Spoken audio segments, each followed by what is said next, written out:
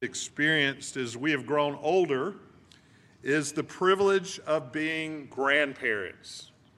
Many of you know that feeling. We have 6 grandchildren ranging in ages from 5 years to 9 months.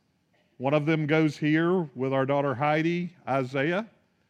He's almost 3, but it is such a joy. Time spent with them is such a blessing.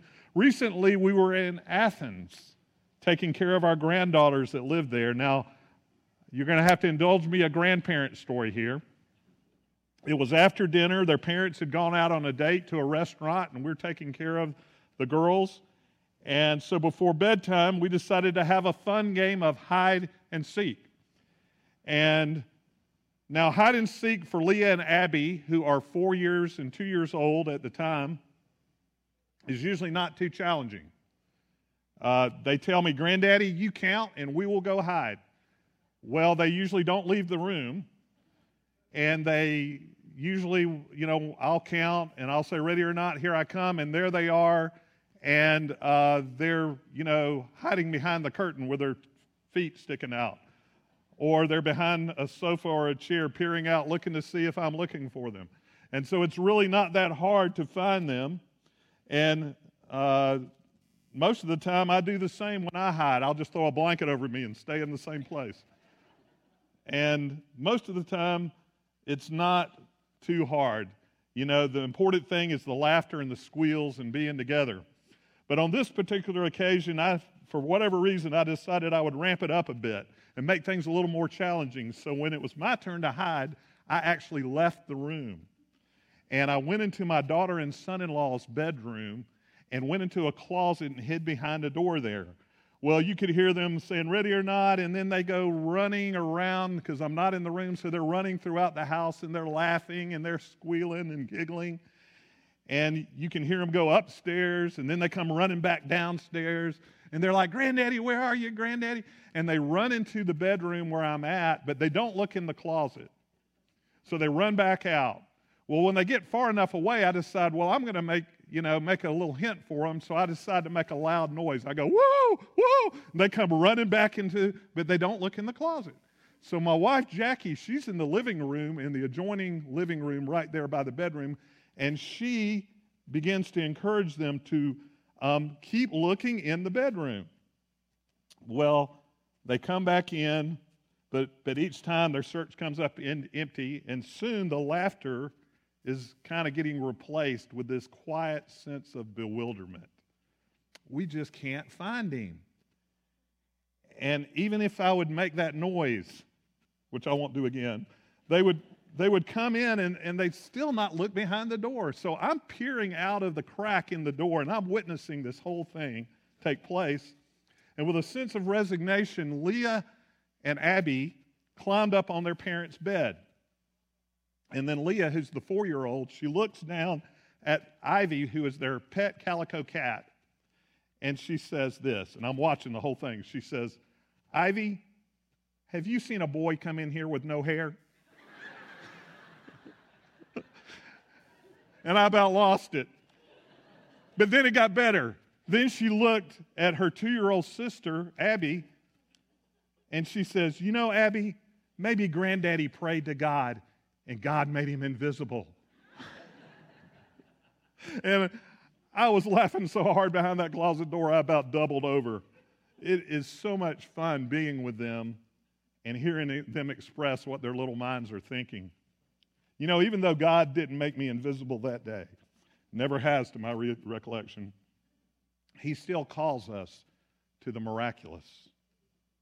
When we think of miracles, our minds are often drawn to the sensational and the hard to believe, hard to explain. But when we read of the miracles Jesus performed in the Bible, when He healed the blind man, when He raised Lazarus from the dead, when He multiplied the loaves and the fish and fed the 5,000, He fed the 10,000, we're amazed by that. How cool it would have been if we had lived during that time and been able to witness those events firsthand.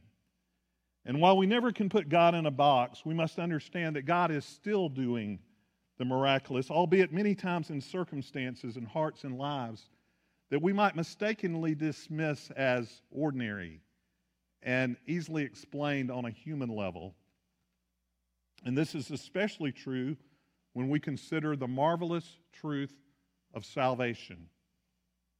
There is nothing more miraculous and supernatural than a life that is dead in sin being made alive eternally through the transforming work of the Holy Spirit based on the shed blood of Jesus Christ on the cross.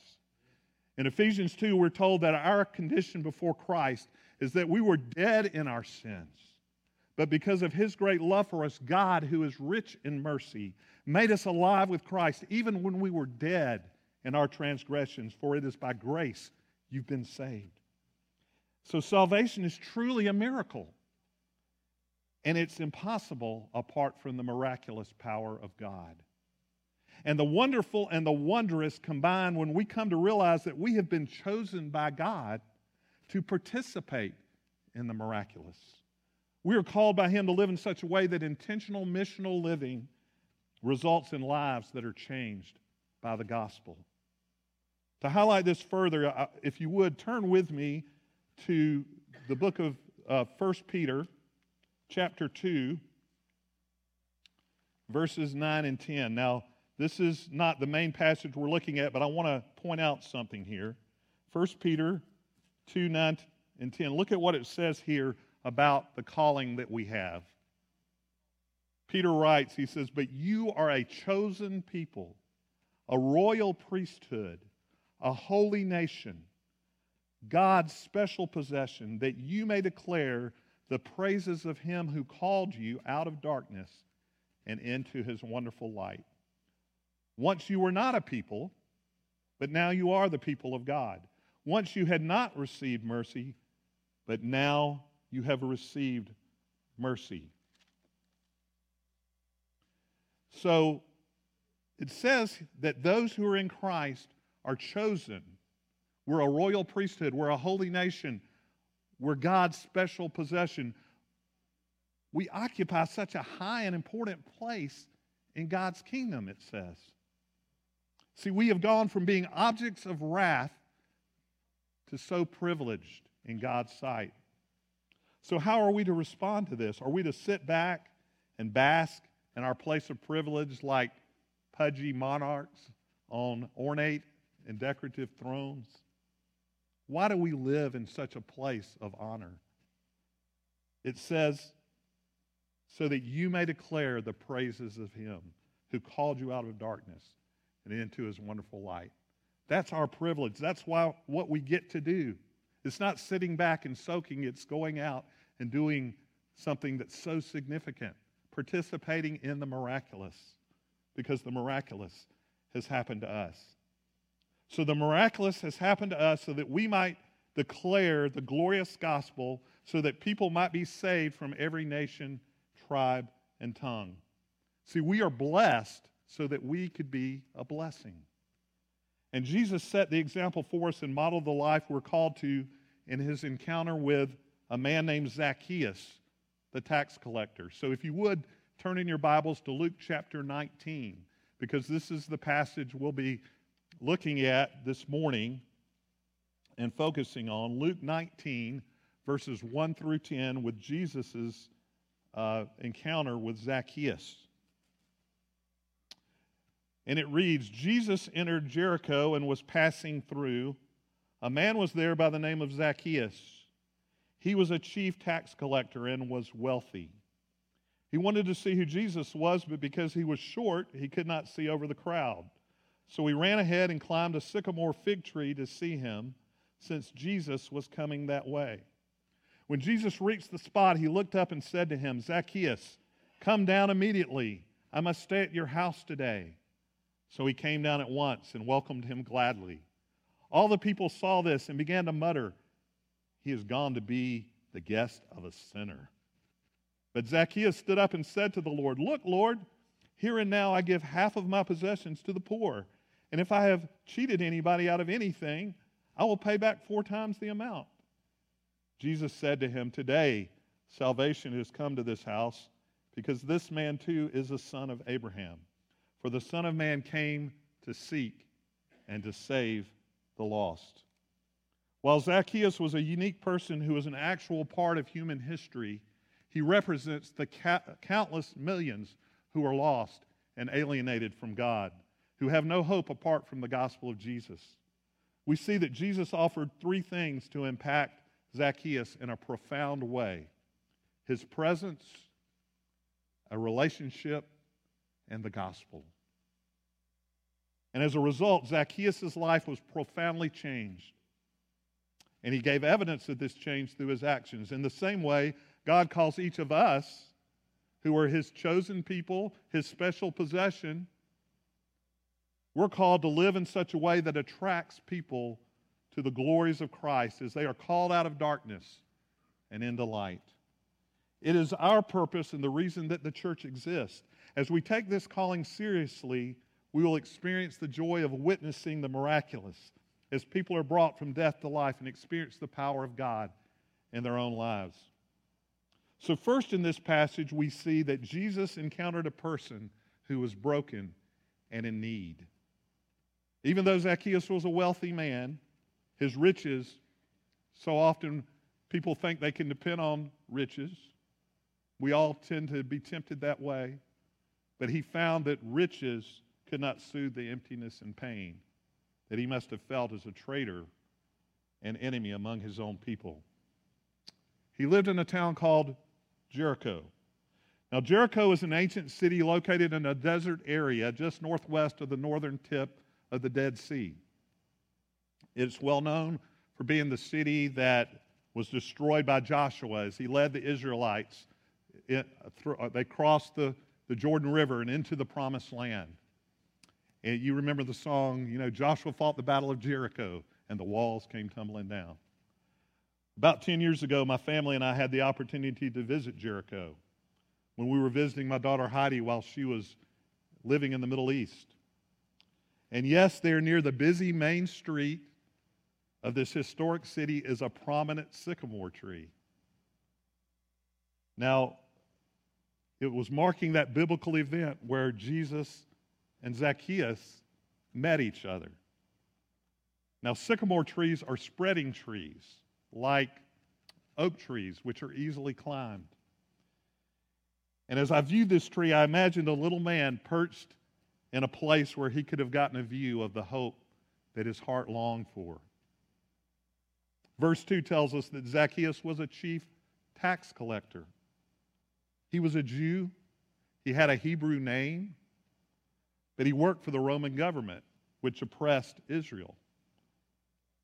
And the taxes that the Roman government, or the Roman Empire, levied on their Jewish subjects were harsh and cruel and relentless.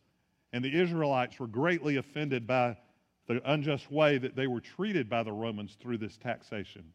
So Zacchaeus, as a representative of this system, would have been terribly unpopular. On top of this, most tax collectors gleaned their income by taking additional money off of the top from the people. They would get more money from the people along with the taxes in order to support themselves. So not only was Zacchaeus a wealthy man, but he had prospered by cheating his own people, by the expense of his own people, the Jews. He was a despised traitor, and the last person one would have wanted to include as a friend or a social contact.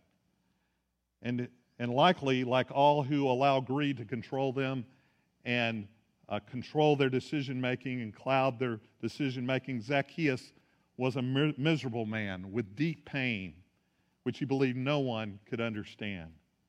He was trapped in a prison of his own making, and the brokenness and guilt that he felt was excruciating. He obviously had heard of Jesus, and he wanted to find a way to be able to see him. He was curious to see this man whose miracles and teaching had created so much buzz and fanfare.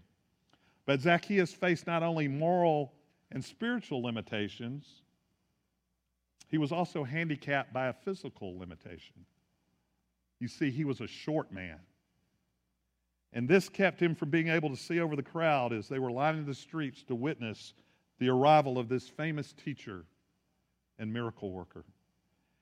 And this was probably just one more blow to his ego. No matter how much money he made, he still couldn't be taller.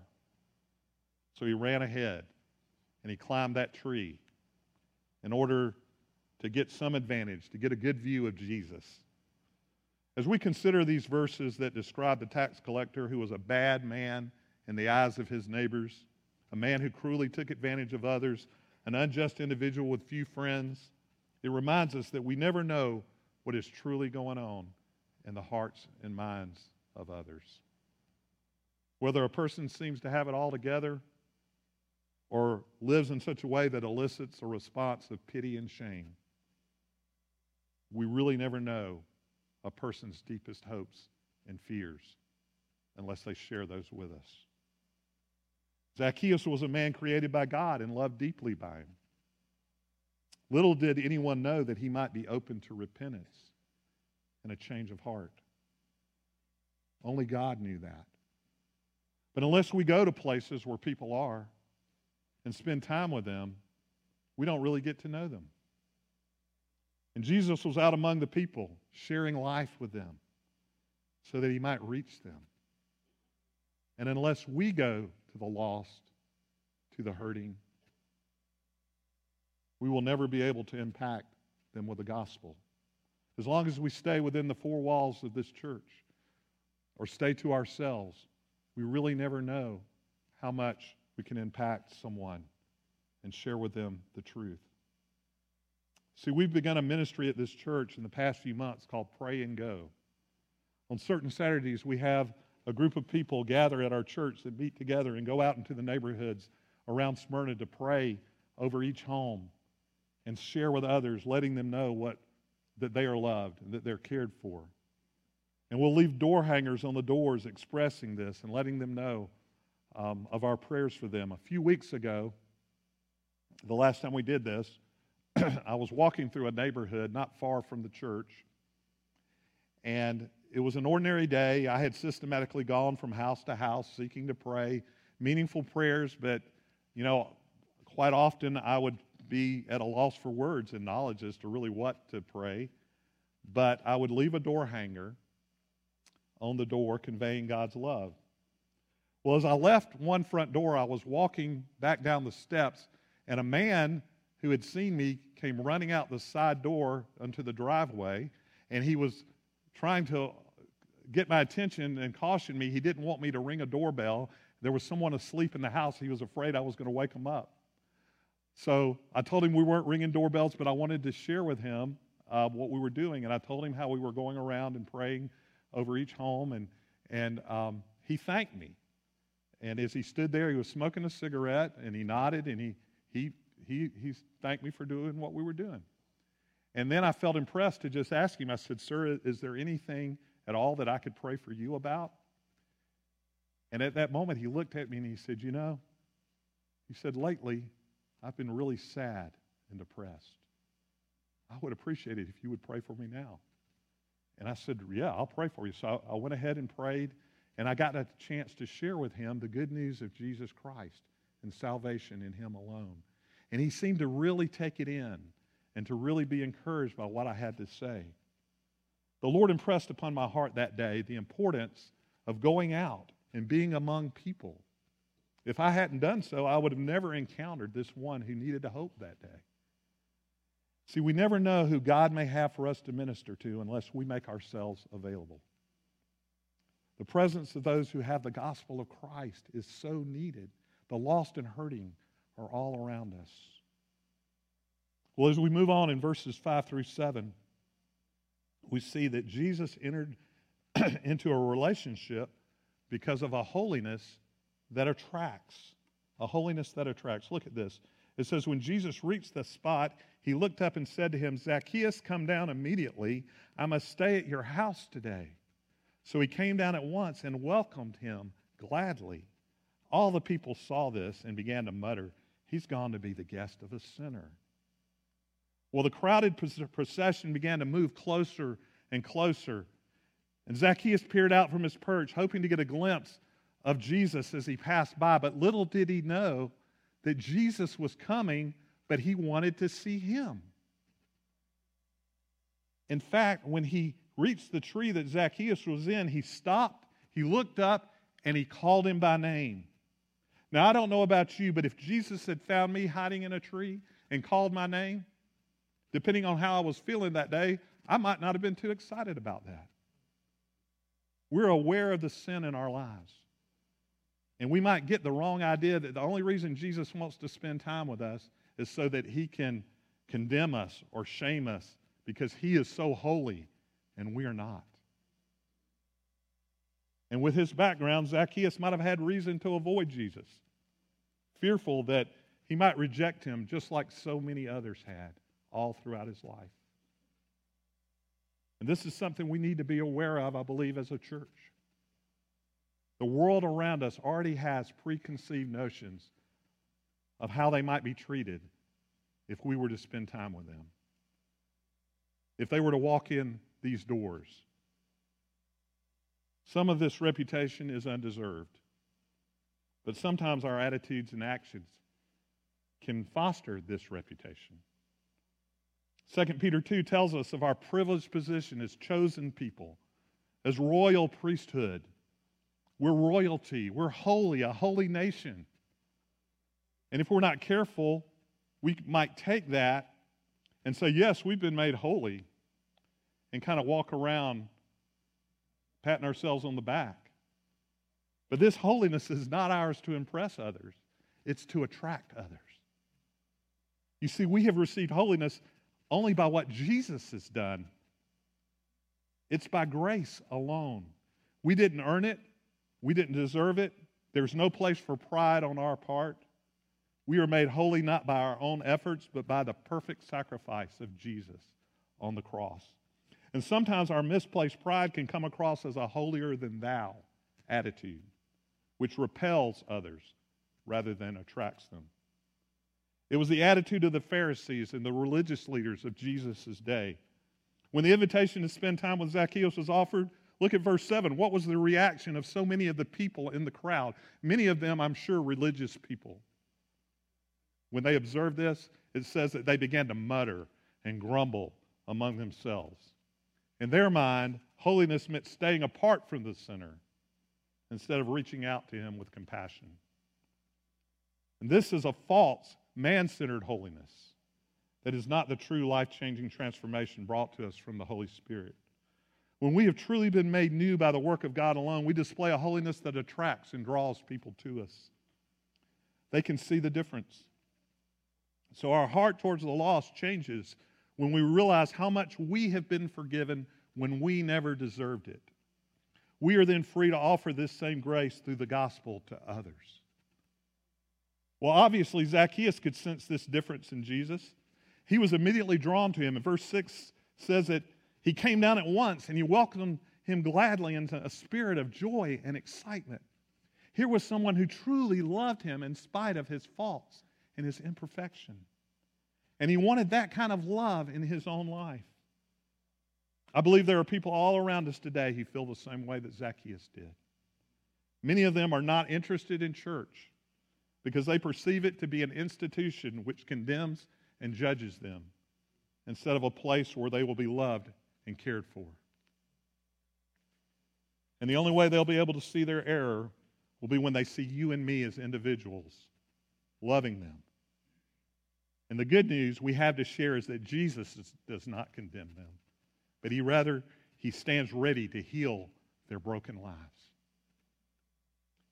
In his book, Mortal Lessons, physician Richard Seltzer describes a situation where he had to perform surgery on a tumor in the face of a beautiful young woman who had been happily married for 4 years. He told her that he was going to have to cut the tumor out and that there was a good chance that in doing so he would cut a nerve.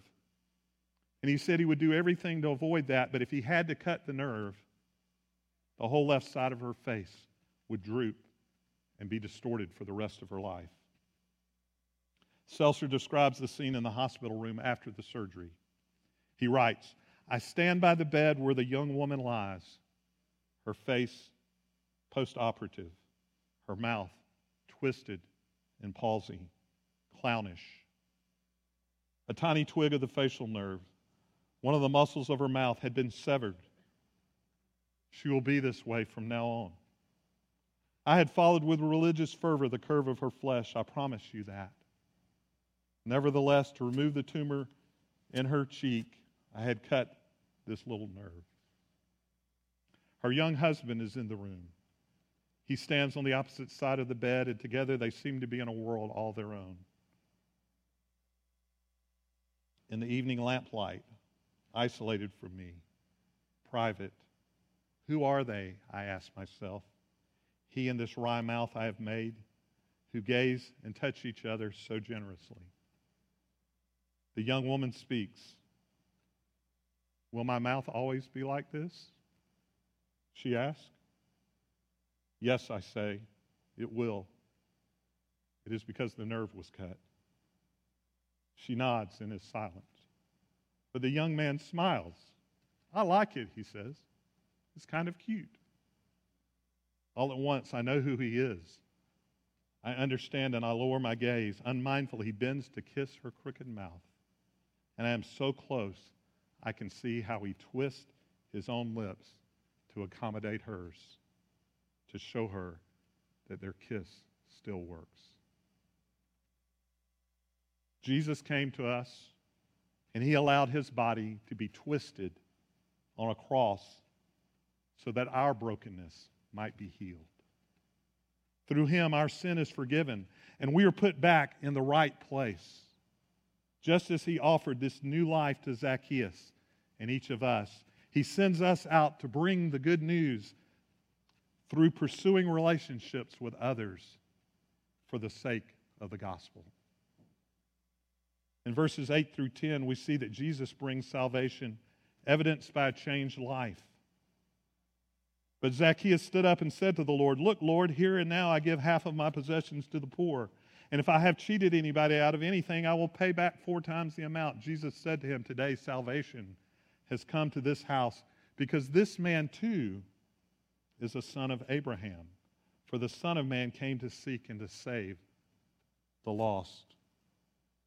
Jesus spends time with Zacchaeus, and his heart is open to this new life that is offered to him. And he began the day as a man who was desperately lost, weighed under by the heavy weight of sin and guilt in his life.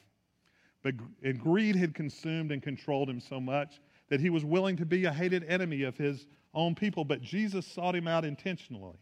And as a result of the time he spent with him, this broken man found hope and forgiveness and a new life with real purpose.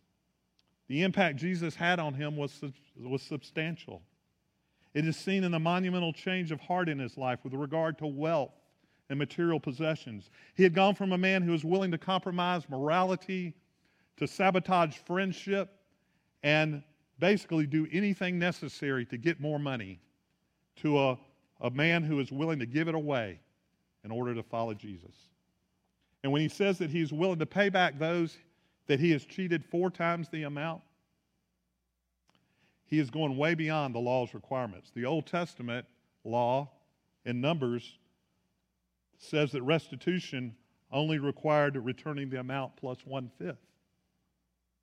Jesus declares to him that today salvation had come to him.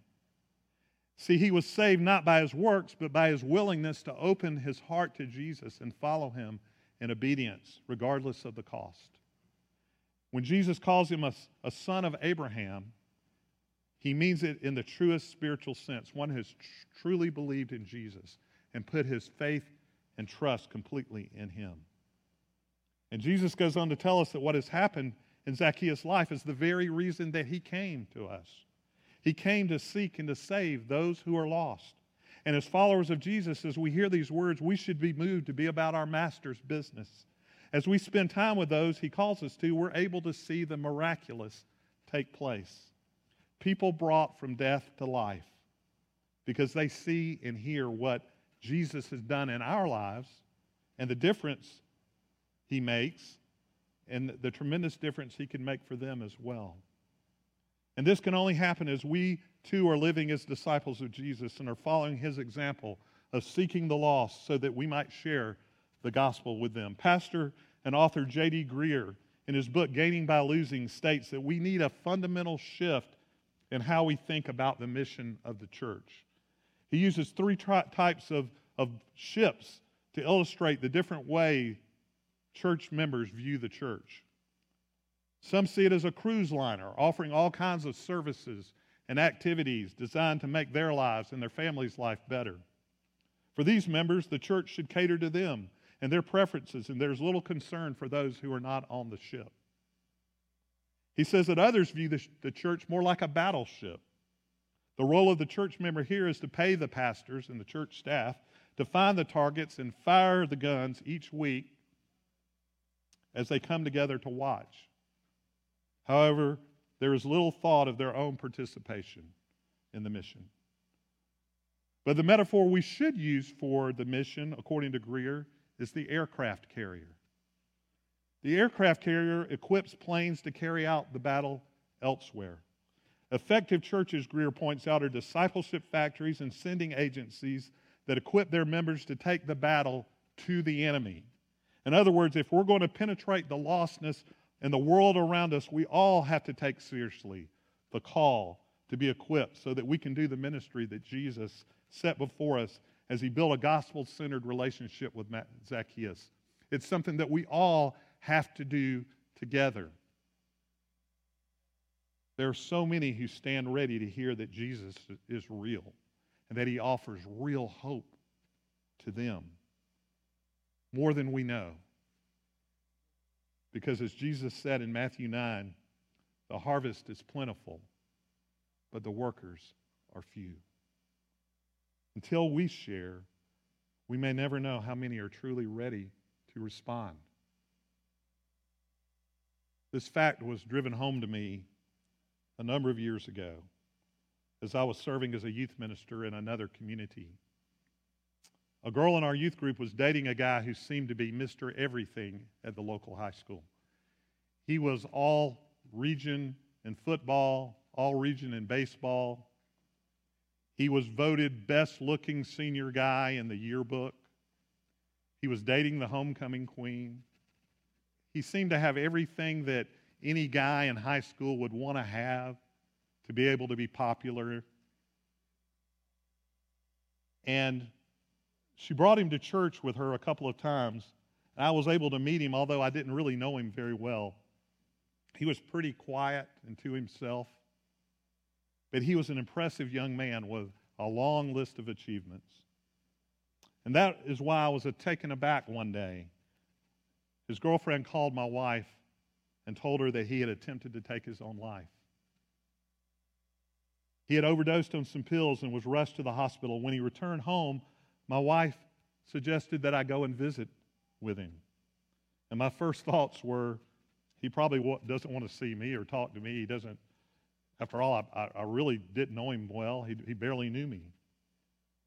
But she was right, and I agreed. And with his address in hand, I took another youth leader with me, and we drove out to visit him. And he lived in a remote part of the rural county. We made a couple of wrong turns trying to locate the house. It was way out there. But we finally found it. It was sitting by itself on a hill on a large plot of land. And I prayed silently as I drove down that driveway, a dirt path, really, that was leading up to his home. I had my doubts as to how he was going to receive our visit, but I knew we were in the right place. When I saw him, he was standing inside the house, looking out the living room window, which was all lit up, and I knew we were in the right place. We parked and we walked up to the door, and he opened it before we could knock. And I reintroduced myself and introduced my friend who was with me. And he nodded and he invited us in. And we awkwardly entered the living room. We sat down. I began by telling him that we had heard he was going through some hard times and we just wanted to see if there was any way that we could help. And he looked at us a moment and then he looked down. He looked back up. And then he said, "You know, I stayed awake all last night. I couldn't sleep." He said, I tried to pray. He said, I looked up to God and I told him, I know I need to be saved, but I didn't know how. And then I said to him, God, if you are there, would you please send someone to show me how I could be saved? He said, when I saw you drive up and walk up that path to my door, I knew God had answered my prayer. And there in the living room, we were able to leave this young man to trust Jesus Christ alone as his Savior. You see, God is already working in the hearts and lives of people before we ever share with them. And there are many more who are ready to receive him than there are those of us who are ready and willing to share. The harvest is plentiful, but the workers are few. The miraculous happened to Zacchaeus on that day that he climbed a tree to see Jesus. The miraculous happened to that young athlete when he called out to the Lord in the middle of the night when he couldn't sleep. Do you want to see the miraculous? Take seriously the call and example of Jesus Christ and make it a priority to share his good news whenever and wherever he calls you. Let's do that as a church. And let's pray. Lord, you tell us the harvest is plentiful, the workers are few. Surely we who are chosen by you to be a part of your kingdom need to be about your business. I pray that you would work deeply within our lives, equip us, and make us ready to take this gospel and all the places where it's so needed. We pray in Jesus' name. Amen.